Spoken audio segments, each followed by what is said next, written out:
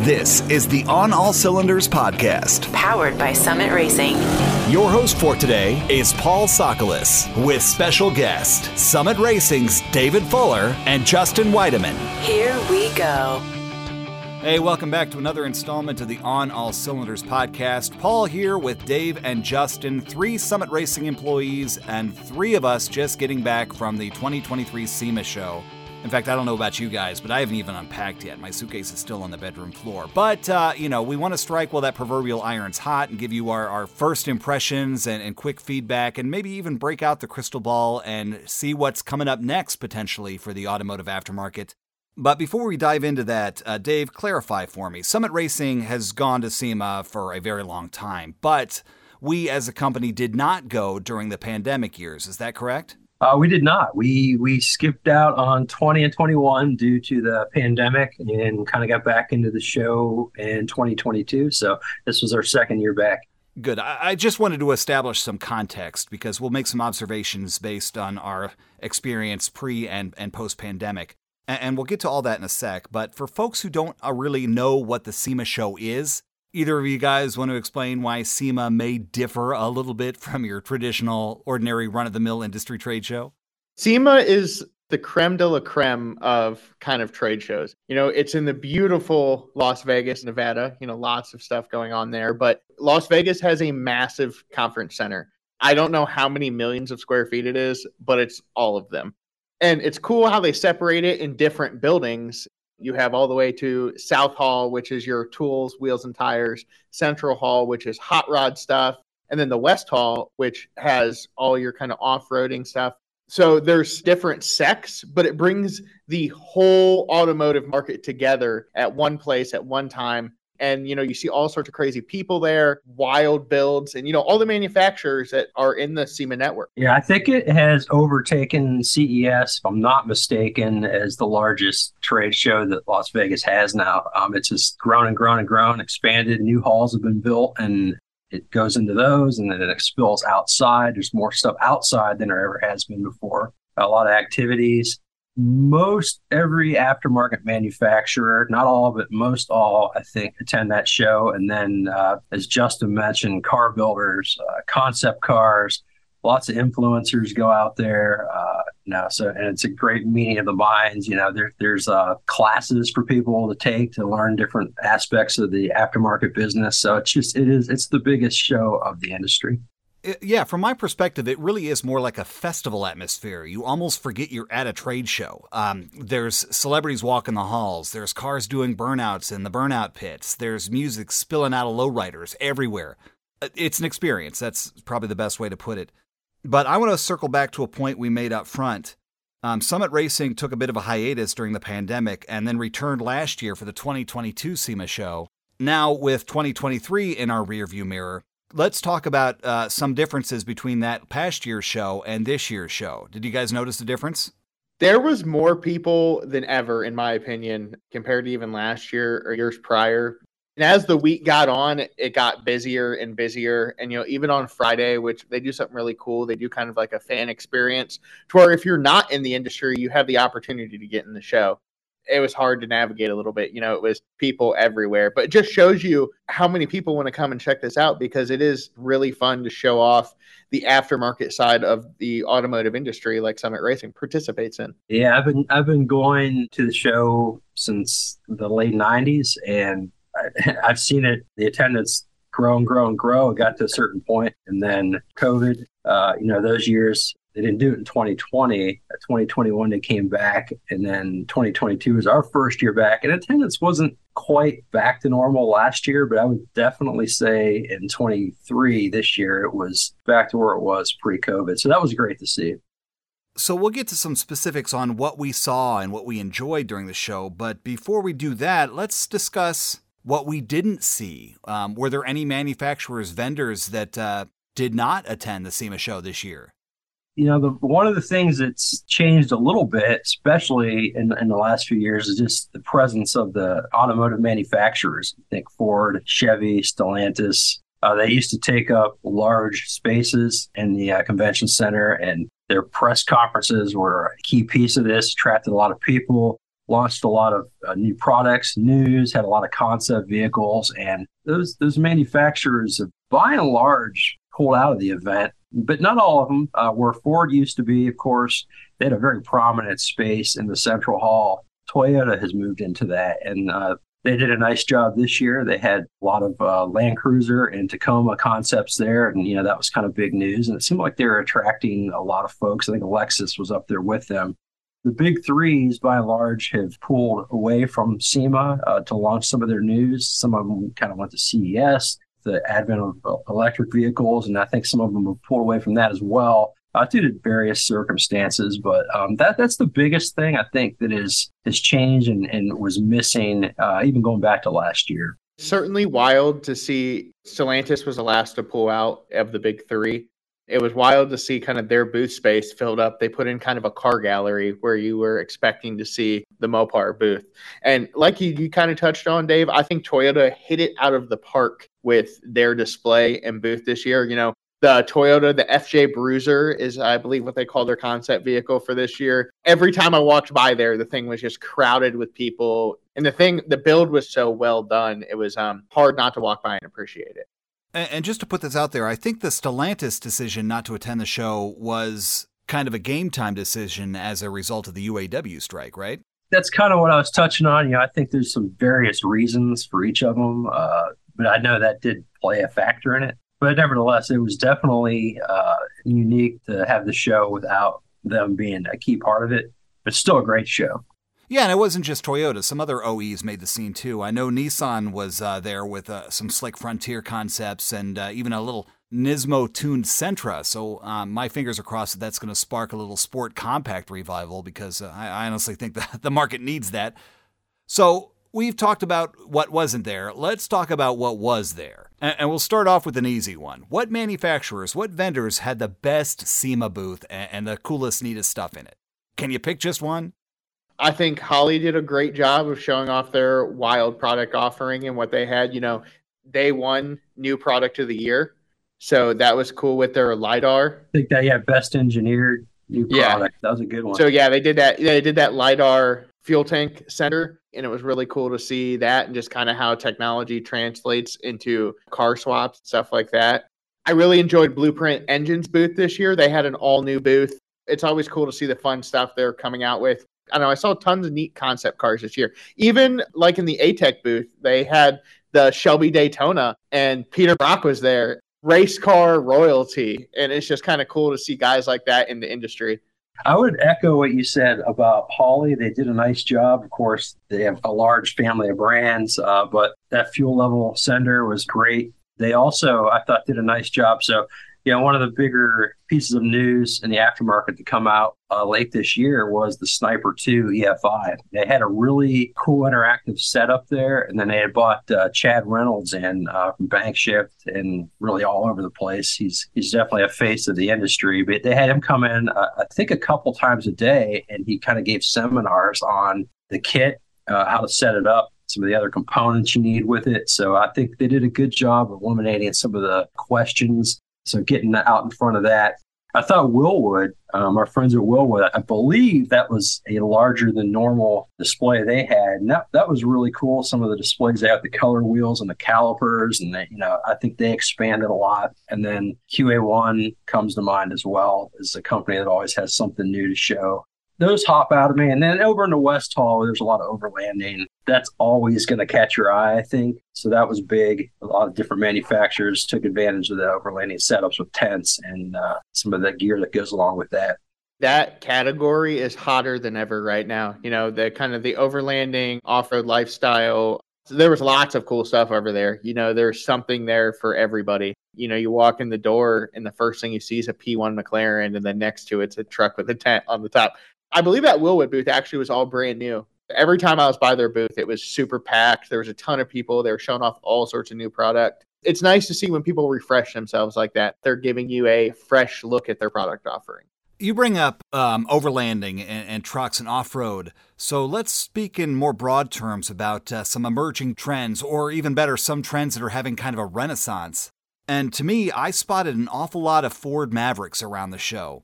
Couple that with like a next generation Taco and a next generation Frontier.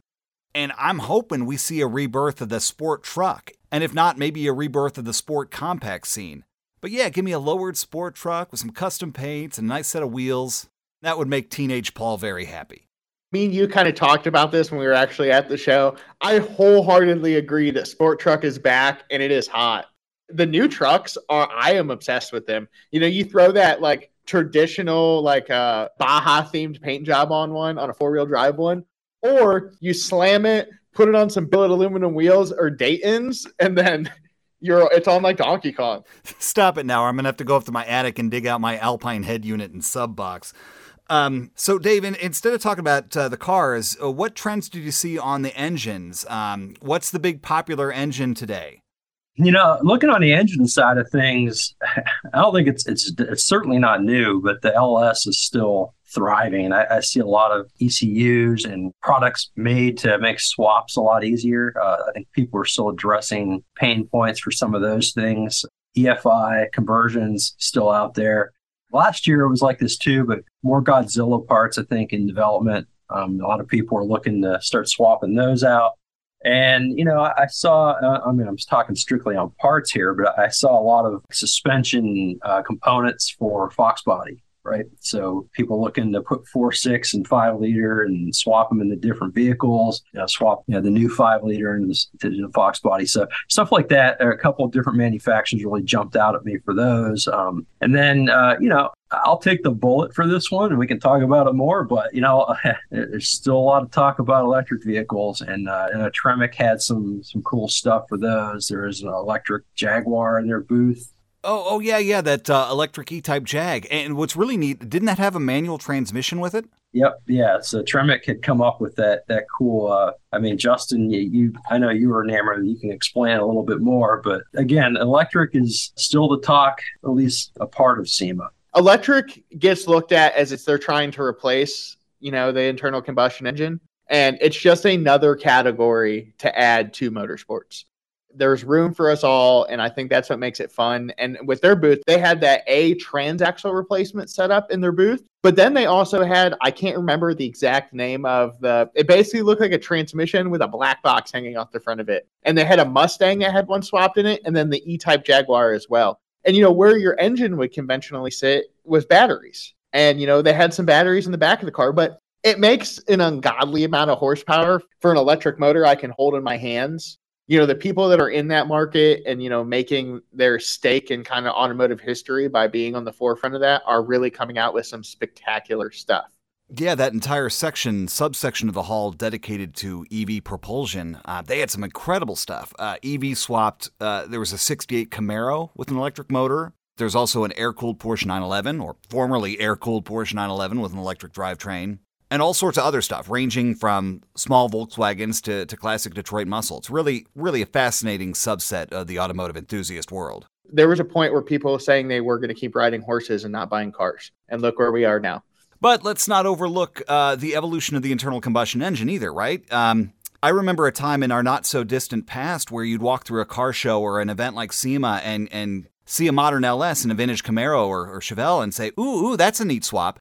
And now perhaps I think the Gen 5 LT series might be poised to usurp the LS's position as the go-to swap motor. And I know the Gen 3, Gen 4, Gen 5 LS LT motors are still kind of in that same general branch of the GM pushrod V8 family tree.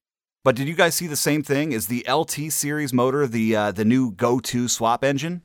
Yeah, I kind of heard that talking with folks from Holley about starting to develop more stuff for LT. So, they've definitely got the LS market covered. They had a lot of Gen 3 Hemi stuff that they're developing. And then it was mentioned about the LT as well. So, a counterpoint to the electric stuff, still lots of options for internal combustion folks to move their hobby forward and do new things, try new things. And, that's certainly not going anywhere either. It's just great to see the variety out there.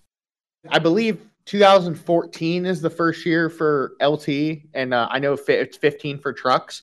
That stuff is it's hitting co-parts and wrecking yards and all this stuff and being more accessible to us, just like the LS was in the early 2000s. It comes into GM pickup trucks. They made a whole snot load of them. Those are becoming more and more viable. Holley does it great. They have a whole Terminator X standalone for those now that support that whole transmission series that come behind those two. And like David said, same with Eagle Hemis, those '09 and newer Hemis. You can find one in a wrecking yard and it's swapped the world. You get to kind of put whatever you want together nowadays because of how available parts are. You know, we've certainly talked about the LSLT. We've talked about the Gen 3 Hemis. We've talked about the Godzilla, the new Ford Godzilla pushrod V8. We haven't mentioned Coyotes yet. And if the 2023 SEMA Show is any indication, that platform is continuing to increase in popularity, particularly for engine swaps. As the aftermarket kind of supports being able to make swaps a little easier, like our friends over at Silver Sport, you're over in their booth for a little bit checking stuff out. And they have a whole kind of transmission, do-it-yourself kit. You pick your bell housing, you pick what trans you want. They match what clutch you need, what hydraulics, and you're off to the races with a 5-speed swap or 5-speed or 6-speed. That group there has something for anything you're trying to build. So up until now, we've been talking about engines and specific parts and components. Let's rack the focus out and talk about vehicles. Because in years past, you know, a recent vehicle release kind of steals the show. The Ford Bronco is a perfect example. The Jeep Gladiator, the C8 mid-engine Corvette. When those vehicles were released, they were kind of all over the place. Did you guys see at the show this year a specific vehicle gobbling up all the spotlights? You kind of touched on it. You know, Ford Mavericks were hot. Anderson Components had that carbon C8, which I thought was absolutely elegant and beautiful and cool. I know walking around, I saw a lot of more on the classic side of hot rods this year than I have in a couple of years past. Lots of Mopar stuff, though. Ring Brothers had an amazing Charger in their booth. Our friends over in Aturo Tires had what looked like a 70 Charger, but it was on a new chassis. Lots of import. JDM was hot. It was cool to see some Fast and the Furious clone cars this year. You know, Paul, now that we talk about that, I saw a whole mess of GTRs and R32s and R34s. Yeah, I completely forgot. I saw quite a bit of the new, and forgive me if I'm mistaken, are they calling it the 400Z or are they just calling it the Z? But the new Fairlady, the new Z car from Nissan, I saw a lot of those around. We'll just say new Z cars. There was one, I was kind of walking around and saw a yellow one, and I had to stop and take myself because it takes you back to those 70 Z cars that we all fell in love with. You know, they're gorgeous. They got really hot during the LS swap craze. You see a ton of LS-powered Z cars. But that new car is the perfect. It's kind of like what the Big Three did when they brought back the new Camaro, the new Edge Mustang, all that, kind of those homage throwbacks. They share the very similar body lines to their cars of yesteryear. I think they knocked the thing out of the park. Oh, I was going to say, I think the answer is to the hot car of the show is 2 words. Family truckster. Yeah, there was not two family trucksters from the Vacation movie, National Lampoon's Vacation, trademark. Thought that was funny because you mentioned, you know, some of these McLarens and stuff, and then there's these cool family truckster clones. But going back to what you said about the hot vehicles, I think you guys touched on a lot of them. But I think also it kind of goes back to Ford and Chevy and Stellantis not really having as much of a presence in years past. You know, they would bring so many different concepts to their own booths, and you see them throughout the show. We didn't have that this year. So, you know, I think it was a little bit more diluted in the types of cars that were out there, but you guys hit on with some of the JDM, you know, Tacomas. I did see quite a few Broncos. Those are the ones that sort of stand out in my mind from this year. Now, to be fair, we got to point this out. Yes, there were indeed 2 National Lampoon's Wagon Queen family trucksters, but there is a distinction because the first one I saw was as it would have appeared brand new off the Lou Glutz showroom floor, as they say. And the second one we saw was kind of the way it was at the end of the movie with the blacked out wheels, you know, the stolen hubcaps, and even an Edna on the roof. So there is a distinction we should make there. Right. Yeah, and one was Duramax powered, which I just thought was neater than snot. No, I did not know that. The one with the black wheels? Yeah, no, it was diesel powered, which I just thought was cool. Let's talk about the car display that was out at the Hoonigan pit and all that. And dude, you want to talk about a circle of just beautiful automobiles. Yeah, you know, I'm kind of glad you brought that up because front and center at the Hoonigan display was the Hoonicorn Mustang driven by Ken Block. And Ken Block himself was the SEMA keynote speaker of 2022 last year, and nobody could have envisioned losing him just a few short months later. So there were plenty of touching tributes to Ken Block, the man, and the driver all throughout SEMA, and specifically at the Hoonigan booth. They put on a great show over there too, in the Barnyard, and like Justin said, just a pretty amazing, lineup of vehicles that they had over there. So it was a great display. Yeah, I was impressed to see they had the Subaru GL family Huckster station wagon was there. They even had an all-carbon fiber body Dodge Charger. The year escapes me, maybe a 68, 69. Yeah, there was something that itched every scratch in that booth. Like I said, it was cool to see that Travis Pastrana's car. What was that, Justin? It itched every scratch that you had.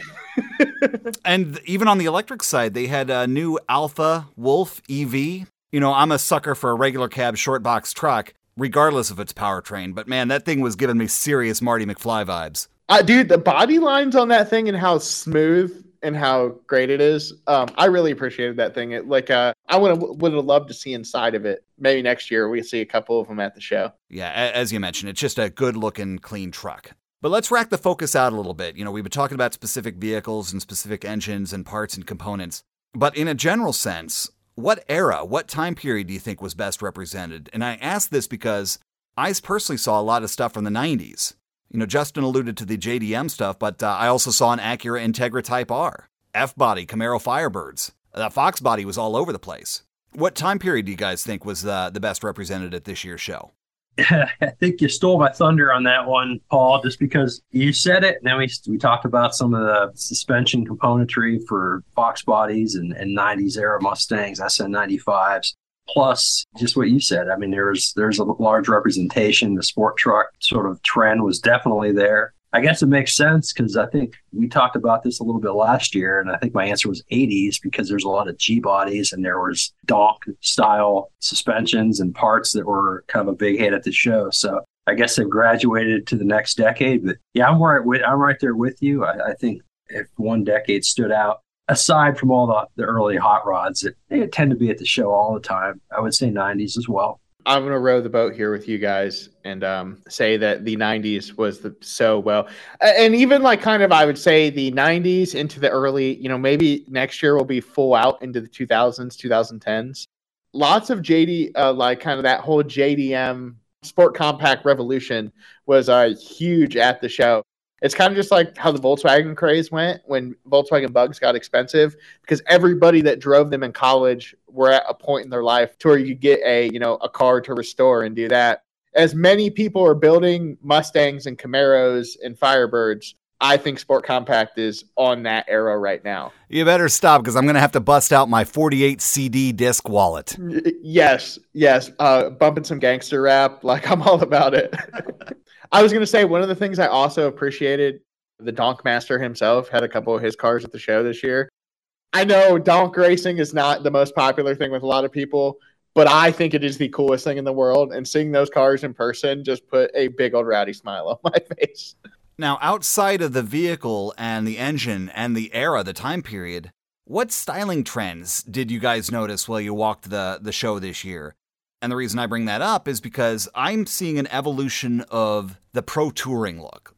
The pro touring look came out of nowhere, where someone took a show car and said, you know what, I want to be able to drive this thing and drive it hard. So that's where you started seeing the big brakes, the spoilers, the carbon fiber accents. And now I think the pendulum is swinging back, where you're taking a car that would have been a pro touring build and giving it more of a show level refinement. Like a dash of chrome has returned, or a part that would have been exposed carbon fiber is now painted and finished. It's just a fascinating way that the trends ebb and flow in this hobby. What do you guys think? I think you hit the nail right on the head. The Ring Brothers car, that Charger they had, is a perfect example. Carbon inlaid grille. They used different door skins and moved the vents. It was called the Tusk. It was really cool. It's got a bunch of high performance parts incorporated into the build, but it's just done at a whole different elegant level. Same deal with over in the Vibrant booth. There was this Firebird that basically was sitting on top of an IndyCar chassis. The motor, the back of the heads were where the dash would be, at your knee. And the thing was it was a full out race car that a father and son built. And it's just dude had so much big rowdy aero on it. I loved it so much. daily race cars, is we kind of always joke around about something that I can go make licks at the track, go running around a road course, but I can still daily the hot rod. I think that's hot as ever. Yeah, we saw the limited prep tires that came out from Mickey Thompson for those types of things where you want to go for a test and tune track night or something like that, or, just weekend racer type guys that can throw these tires on their vehicles. So that was big. I think the next big trend is probably going to be hydrogen powered monster trucks. Okay, yes. So there was only one of those, but it was pretty darn cool. What a piece of engineering marvel that Mike Copeland showed up to the show with there in the Red Line booth. He is Mr. Hydrogen, as I like to call him. The dude is just doing all sorts of rowdy stuff with alternative fuel, hydrogen in particular. And it's cool to see, like, you look at it and you're like, oh, wow, you put a lot of thought into this, and this is very, very well executed. And I can't wait to see the thing run. Like, it makes 1,100 horsepower on water, essentially. I mean, I know it's a little more complicated than that, but it still sounds cool when you simple it up. When you make it sound that simple, it's kind of neat. Yeah, well, he took a principle from his pickup truck that he did, and now he put it in his monster truck. And you kind of got to wonder, where does the hydrogen powered thing fall on the array of power options in the future? Everybody's talking about electric versus internal combustion, gasoline powered, I should say. And now you've got hydrogen power, and you just got to wonder, once the limitations are addressed, where does this live? And it should be interesting. But yeah, he's a genius with that stuff, man. He's fun to talk to. And now's probably a really good time to mention that if you want to see any of these builds, if you want to see what we're talking about, you can visit the Summit Racing YouTube channel, YouTube search for Summit Racing, and you'll see plenty of videos there, specifically of that hydrogen-powered monster truck. Or we also have photo galleries and feature articles on a lot of these vehicles, too, at our blog, onallcylinders.com. So yeah, if you want a visual component to all this jazz we're talking about, that's where you'll find it. But now, Dave, you were kind of leading me to my next question, and it's a good one. Talking about the viabilities of alternative fuels and ultimately the future of this industry. So let's bust out our crystal balls. Where do you see the future of this industry heading? What new product or innovation is on the horizon, you think? Me rubbing my crystal ball and predicting, I think kind of Electric Alley. We have Hot Rod Alley. We might as well see, Gallery of Electra. I think that's going to be bigger than ever as kind of the year and more technology develops, because, that market's always innovating. So I think we're going to see more e-swaps than ever. But then again, with these Z cars becoming more available, with the Hemi cars becoming not available, this is the last year of manufacturing for some of the Chargers and Challengers and stuff like that. I think that stuff's going to you're going to see more of those at the show just because it's kind of a flex. We've seen decade jumps the last 2 years. We'll see the early 2000s. Lots of 90s pickup trucks. Speaking of 90s pickup trucks, outside by the Summit trailer, there was a whole row of OBS, so old body style, that 88 to 96 Ford F-250s and 350s, in kind of that big jacked up giant suspension components, all that. But dude, I love that, and I want to see more of that next year. I like seeing those brand new jacked up trucks, but I want to see stuff that we saw in the early 2000s.